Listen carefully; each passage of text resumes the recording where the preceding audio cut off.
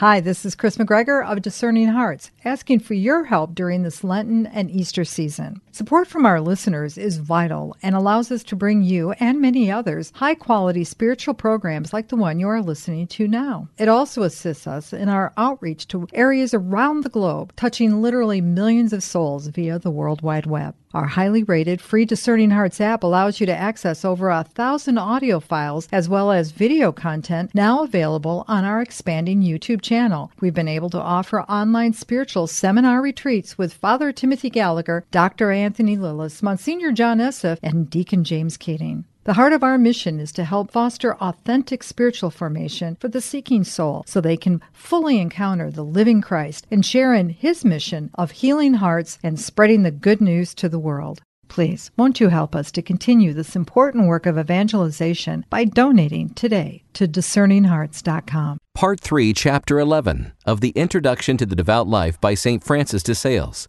This is a Discerning Hearts recording read by Corey Webb. Chapter 11 on Obedience. Love alone leads to perfection, but the three chief means for acquiring it are obedience, chastity, and poverty. Obedience is a consecration of the heart, chastity of the body, and poverty of all worldly goods to the love and service of God. These are the three members of the spiritual cross, and all three must be raised upon the fourth, which is humility. I am not going here to speak of these three virtues as solemn vows, which only concern religious, nor even as ordinary vows, although when sought under the shelter of a vow, all virtues receive an enhanced grace and merit. But it is not necessary for perfection that they should be undertaken as vows, so long as they are practiced diligently. The three vows solemnly taken put a man into the state of perfection, whereas a diligent observance thereof brings him to perfection. For, observe, there is a great difference between the state of perfection and perfection itself, inasmuch as all prelates and religious are in the former, although unfortunately it is too obvious that by no means all attain to the latter. Let us then endeavor to practice these three virtues, according to our several vocations. For although we are not thereby called to a state of perfection, we may attain through them to perfection itself, and of a truth we are all bound to practice them, although not all after the same manner. There are two kinds of obedience, one necessary, the other voluntary. The first includes a humble obedience to your ecclesiastical superiors, whether pope, bishop, curate, or those commissioned by them. You are likewise bound to obey your civil superiors, king and magistrates, as also your domestic superiors, father, mother, master, or mistress.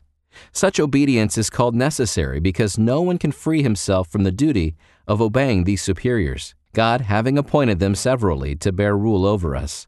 Therefore, do you obey their commands as of right, but if you would be perfect, follow their counsels, and even their wishes as far as charity and prudence will allow. Obey as to the things acceptable, as when they bid you eat or take recreation. For although there may be no great virtue in obedience in such a case, there is great harm in disobedience. Obey in things indifferent, as concerning questions of dress, coming and going, singing and keeping silence, for herein is a very laudable obedience.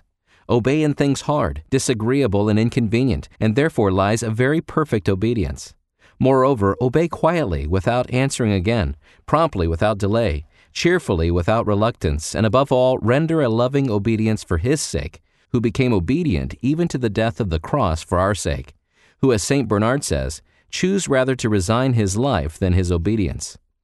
If you would acquire a ready obedience to superiors, accustom yourself to yield to your equals, giving way to their opinions where nothing wrong is involved, without arguing or peevishness, and adapt yourself easily to the wishes of your inferiors, as far as you reasonably can, and forbear the exercise of stern authority so long as they do well. It is a mistake for those who find it hard to pay a willing obedience to their natural superiors to suppose that if they were professed religious, they would find it easy to obey.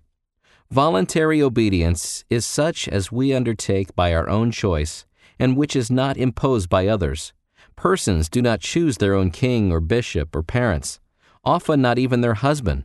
But most people choose their confessor or director, and whether a person takes a vow of obedience to him, as St. Teresa, beyond her formal vow to the superior of her order, bound herself by a simple vow to obey Father Gratian, or without any vow they resolved to obey their chosen spiritual guide. All such obedience is voluntary because it depends upon our own will. Obedience to lawful superiors is regulated by their official claims.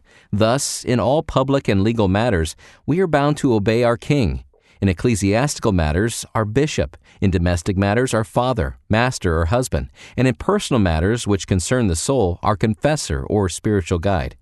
Seek to be directed in your religious exercises by your spiritual father, because thereby they will have double grace and virtue, that which is inherent in that they are devout, and that which comes by reason of the spirit of obedience in which they are performed. Blessed indeed are the obedient, for God will never permit them to go astray.